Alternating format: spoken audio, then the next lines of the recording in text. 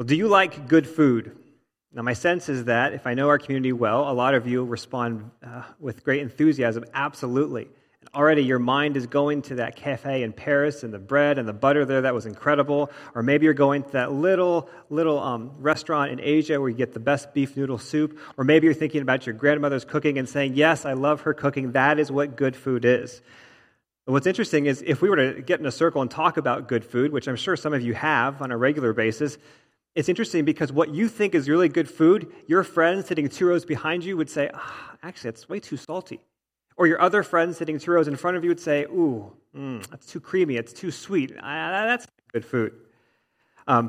As we continue our series to the book of Leviticus, while for us the question of what is good food is up for debate, as we continue our series to the book of Leviticus, as we'll see today, the question of what is good food, or to use the vernacular Leviticus, what is clean and unclean food is actually dictated by God. It actually is not up for debate. God is going to show his people and the Israelites what good food, or again, clean and unclean food actually is.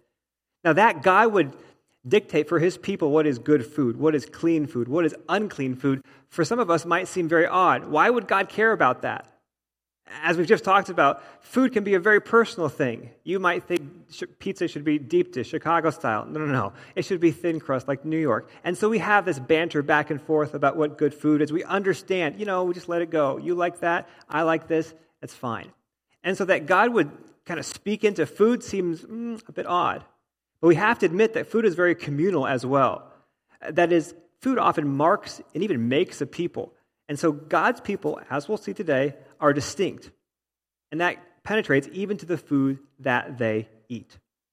Let me set up our text for this morning by reminding you where we are in the book of Leviticus, or kind of why we're in the book of Leviticus in the overarching narrative of Scripture. In the book of Exodus, which is right before the book of Leviticus, there's this promise, but then a kind of a problem. Do you remember in Exodus, which is right before Leviticus, God says to his people, I will dwell among the Israelites, that is his people, and be their God. I will dwell among them. And then in chapter 40 of Exodus, towards the very end of Exodus, there's this description of God setting up his tabernacle, this portable home, if you will, of where God will dwell with his people. And that's all well and good, but if you remember the first week we were in Leviticus, we said, that's kind of a problem. Like, how is this going to happen? God says he's going to dwell amongst his people, but the people are very much unholy and they're very much sinful. So how is God going to dwell amongst his people? The answer, the book of Leviticus. Second week, we looked at some holy acts, that is, some rituals and some sacrifices. 2 weeks ago, we looked at the holy labor of the priests. And so through those two things, God's going to help dwell amongst his people. But there's one more aspect as well. This idea of holiness is not just for the priests, but it's for the whole populace, the general people as well. And so we're going to look at this idea of how the people themselves, the average person, is called to be holy. And what I want to do as we walk through Leviticus 11 is try to answer 4 questions. The first question I want to answer is, well, what's the call on the people's life? Because again, the focus here is on just the people, just the average, normal people. What is the call on the people's life? Well, let's go look at Leviticus 11:45. We're going to spend a little bit of time here. We just read it. God says, I am the Lord who brought you up out of Egypt to be your God. Therefore, be holy because I am holy. So answer the first question, what is the call on the people's life? Is just be holy. Remember the first week, we spent some time thinking about what does holiness mean? Holiness is this idea of being separate, of being pure, of being set apart. We talked about how God is holy because there's this chasm. He is the creator, we're the creation. And we can't bridge that gap. He is completely other than us. And so in a similar vein, God's people are called to be separate, to be set apart. That's the what. Why, though? Why are God's people called to be holy? Well, it's in the text. I don't know if you see it here. Why are they called to be holy? Isaac, why are they called to be holy? Help me. I'm sorry, who's on slides? That's okay, that's true, that's good. If you could just help me out, go to the next slide. Why are they called to be holy? There's 2 reasons in the text here.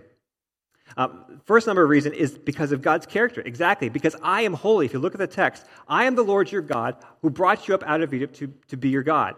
Therefore, be holy because I am holy. So the first reason is because God himself is holy. God's character is one reason they're called to be holy. The second reason is, well, because he has graciously redeemed them. Who is this Lord? He's the one who brought them up out of Egypt. He has drawn them into relationship with himself. So those two twin realities kind of lead into the why. Why are they called to be holy? Because God himself is holy, and he has brought you into relationship with himself. This makes sense. So for example, imagine you are in relationship with a very exclusive university or academy or a very special institution. You're now in relationship with them. Therefore, the call is for you then to go out and reflect something of the qualities of that very exclusive institution, that very fancy association. You're called to reflect. And so God says, look, I'm calling you into relationship with myself, the holy God. I've redeemed you and brought you then into relationship with me. You go out and you act and you live in holiness. So there's that first theme. Why? Because God is holy. Set yourselves apart because I have set you apart. The second theme here, and don't miss this. It's a little bit woven, a little bit more discreetly. You might miss it. But the second theme that's woven here as to why they're be holy is this idea of grace. Do you see the redemption that's brought out here? I am the Lord who brought you up out of Egypt. God graciously redeems his people. Do you remember the book of Exodus? God redeems his people out of slavery in Egypt. He redeems them. That's grace. They didn't earn that. And he brought them into relationship with himself. So this is so important. Don't miss this. God's call to be holy is in response to God's grace. Or another way to say it is, the reality of God's grace comes before God's call to holiness. Look at the text. I am the Lord who brought you up out of Egypt. That's grace. In response to my grace, now go live holy lives. In other words, it is so important that we see that grace precedes God's commands, that grace precedes God's law, what's coming next. We'll talk about that in a second. In other words, the text doesn't say, be holy, righteous, pure, and set apart, and then we'll talk. And then we'll see if you're holy enough. And if you are, maybe you can be my people. That is an inversion of what we see here. Rather, God has graciously redeemed them. You're my people. I'm your God. Now, in response, live holy lives. Obedience flows from grace.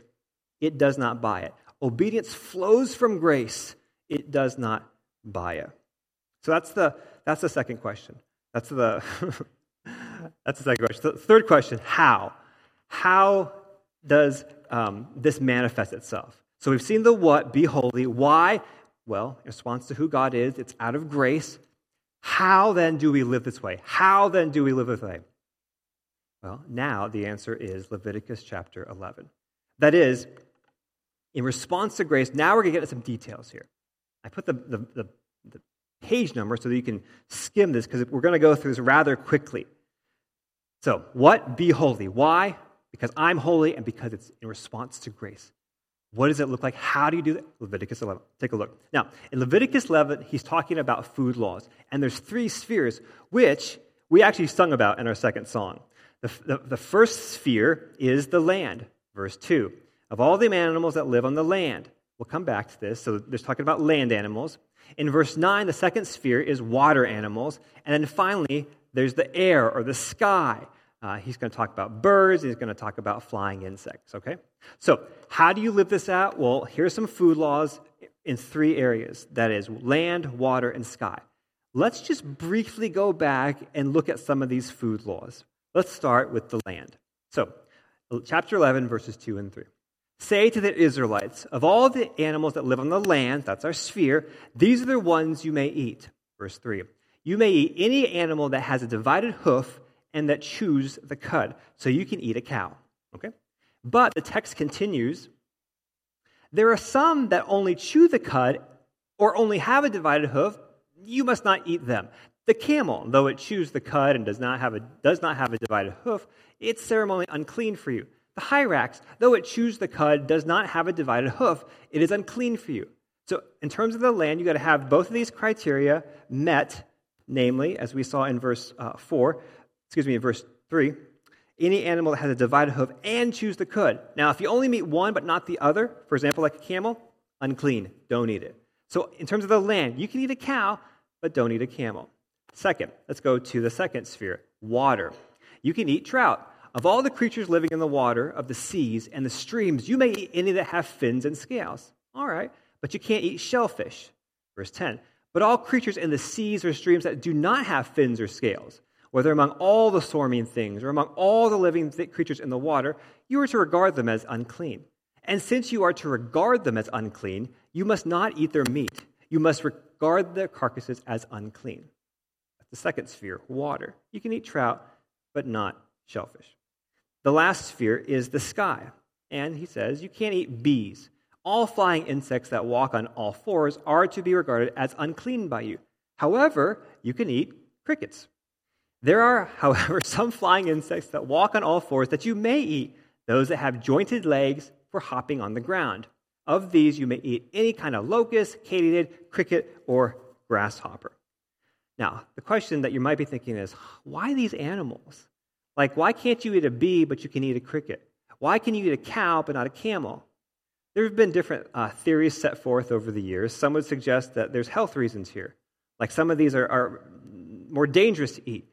But to be honest, even if you eat uncooked, like beef, that could be dangerous.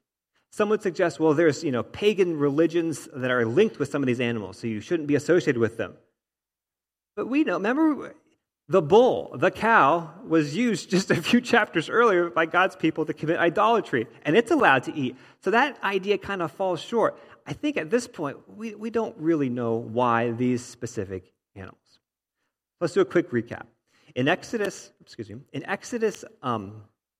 Leviticus 11, you see these three questions. What? Be holy. Why? It's in response to my character and my gracious redemption. How? Well, we looked at all these different ways how, and these specific food laws. Last question, but why not? That is, why don't Christians follow this today? Well, the answer, briefly, comes from Mark 7. In the Gospel of Mark, in the New Testament, and Jesus is going to speak into this. He says, Jesus called the crowd to him and said, listen to me, everyone, understand this. Nothing outside a person can defile them by going into them. Rather, it is what comes out of a person that defiles them. After he had left the crowd and entered his house, his disciples asked him about this parable. Are you so dull, he asked. Don't you see that nothing that enters a person from the outside can defile them? For it doesn't go into their heart, but into their stomach, and then out of their body. Now listen, in saying this, Jesus declared all foods clean. He went on, what comes out of a person is what defiles him. For it is from within, out of a person's heart, that evil thoughts come, sexual immorality, theft, murder, adultery, greed, malice, deceit, lewdness, envy, slander, arrogance, and folly. All these evils come from inside and defile a person. So Jesus responds to this. And so Christians today, we don't follow that because Jesus has said, look at your heart. That's the seed. That's the locus of evil. We've got to deal with the heart. So we think about this idea of significance. You might say, okay, that was interesting. Never read that before, but you might be saying there's no application, right? There's no significance. We saw it. Jesus in Mark 7 says, don't worry about it, so we're done, right? Yes and no. I mean, yes, clearly what Jesus says, what Mark records there, all food is clean, and we receive with thanksgiving to the glory of God.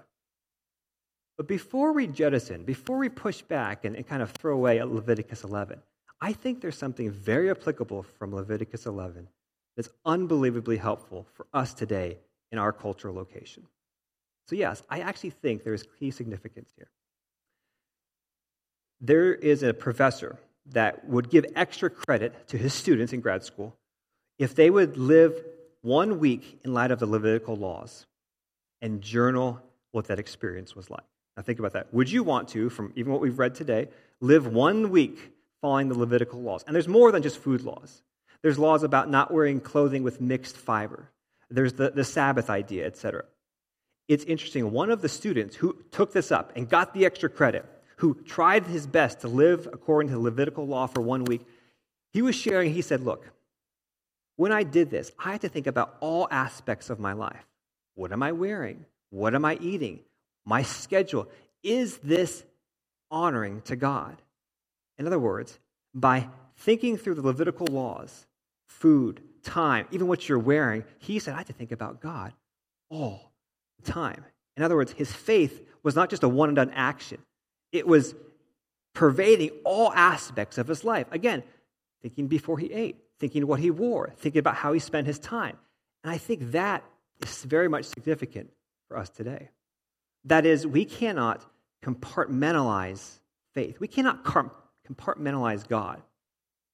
Early on in the pandemic, this is over 2 years ago, I don't know about you, I felt very awkward wearing a mask. Just kind of a weird experience for me.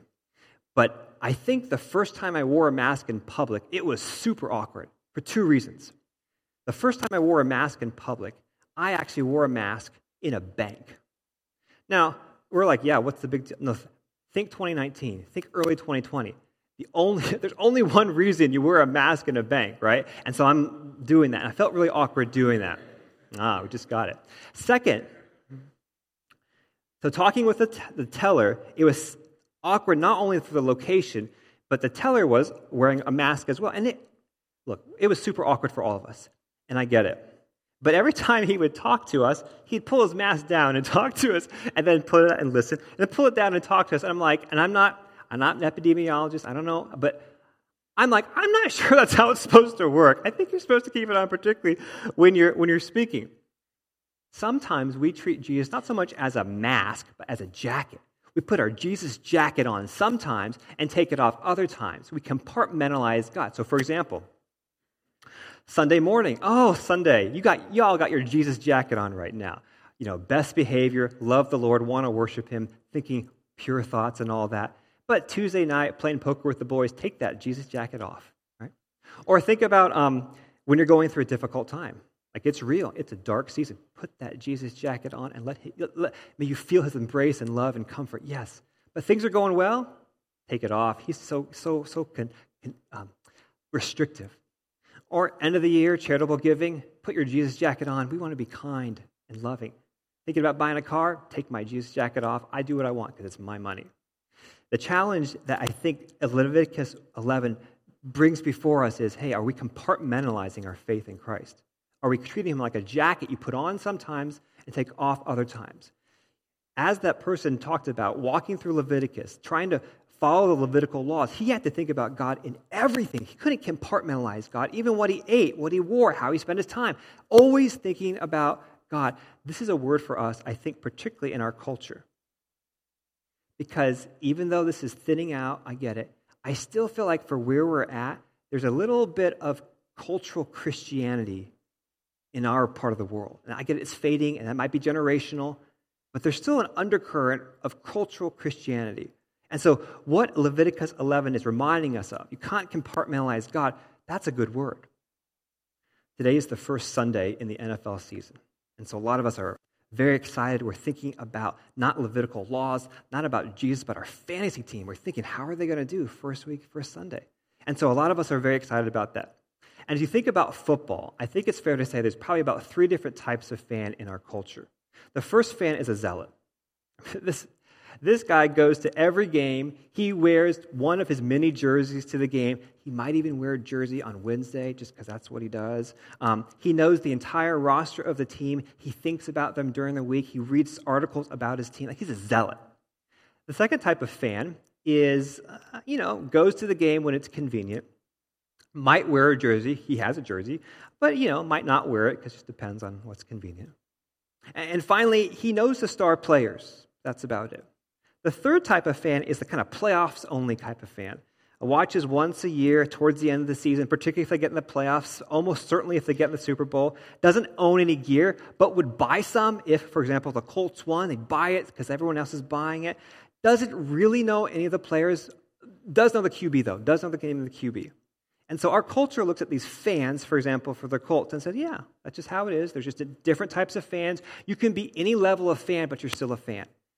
And I think this kind of bleeds into our culture in terms of thinking about following Jesus. Our culture says, there's kind of multiple types of Christians. There's that zealot Christian, attends every Sunday, might even dress differently on a Sunday, wears their Sunday best, knows the characters of the Bible, and might even read the Bible during the week. There's like zealots. Average Christian goes to church when it's convenient, knows key characters, Adam, Moses, David, Jesus, definitely knows Jesus, but doesn't really think about them during the week, doesn't read the Bible during the week. Then there's what has been dubbed the CEO Christian, the Christian and Christmas and Easter only Christian. They come twice or once a year, and they do their thing, and that's what it is. while, of course, there's a spectrum of maturity when we follow Jesus, there are not varying levels of Christianity. Like, it's not, hey, I'm just going to be an average Christian who follows Jesus when I can work him into my schedule. But our cultural Christianity wants us to believe, it's okay. Like, you can be a zealot, just don't go too crazy, but you can definitely be average, and you can just kind of be whenever it's convenient for you, but you're still a Christian. The gospel calls us for something more. I mean, even Leviticus 11 says, no, God is the ruler over all arenas of your life. He is king over every area of your life, and he calls you to bow the knee to him in everything, even what you eat, for example, for the Israelites. Following Jesus is not a hobby. It's not like we just get a little bit of Jesus juice in our life when we want to. No. Jesus himself says some very stark language in the Gospel of Mark. Jesus calls the crowd along and his disciples and said, hey, whoever wants to be my disciple must deny themselves, take up their cross, and follow me. Whoever wants to save their life will lose it, but whoever loses their life for me and the gospel will save it. This is not hobby language when you talk about life and death and dying to yourself and living for Jesus. Take away from Leviticus, these Levitical laws about food, which seems so foreign, is no. Following Jesus cannot be a hobby. It was never meant to be that. God gives his all, and he demands your all. He calls you to die to yourself and follow him, not just when it's convenient, not just when it's culturally acceptable, but all the time, not just on a Sunday morning, all the time as you think about every minute of your life. That's the call from Leviticus chapter 11. As we move to communion, I want to have us meditate on this verse. I am the Lord your God. Consecrate yourselves and be holy, because I am holy. And the question I want us to think about as we come to the table is, am I pursuing holiness, or better, am I pursuing the holy God in every arena of my life? Or am I using him like I did back in the day before I was a Christian? I was so convicted because I was using God like a gumball machine, like a vending machine.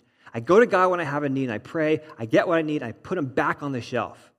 And it was just deep, gentle, loving, wonderful conviction, because I realized if God is God, you can't just use him like a vending machine. He is the king of all creation, Lord of everything, and rules and reigns over everything and everyone. I cannot just reduce him to that size. That's foolish. And that was a fork in the road for me. And maybe this morning there's that fork in the road. Maybe not so much coming to follow Jesus, but going next level. Particularly early on, I remember following Christ, there were forks in the road. It's almost like God saying, okay, do you want to stay here at this level? Or do you want to follow me with increasingly more of your heart? Because God wants all of your heart, all of your life. He calls you to lay it down for him. As we come now to the table, I want to invite you to meditate on this call. Be holy because I am holy. And as God lovingly convicts you, he does it out of love and grace to bring you to greater hope in him, which will ultimately satisfy you more than anything or anyone else can. Confess those to the Lord. And friends, if you have come to faith in Christ, express that through baptism. If you're going to take communion with us this morning, there's some elements outside. I would encourage you during this time of quiet to pick up the cup and the bread that are outside. So let's spend some time reflecting and asking God to convict us and bring us into greater alignment with him and delight in his holiness.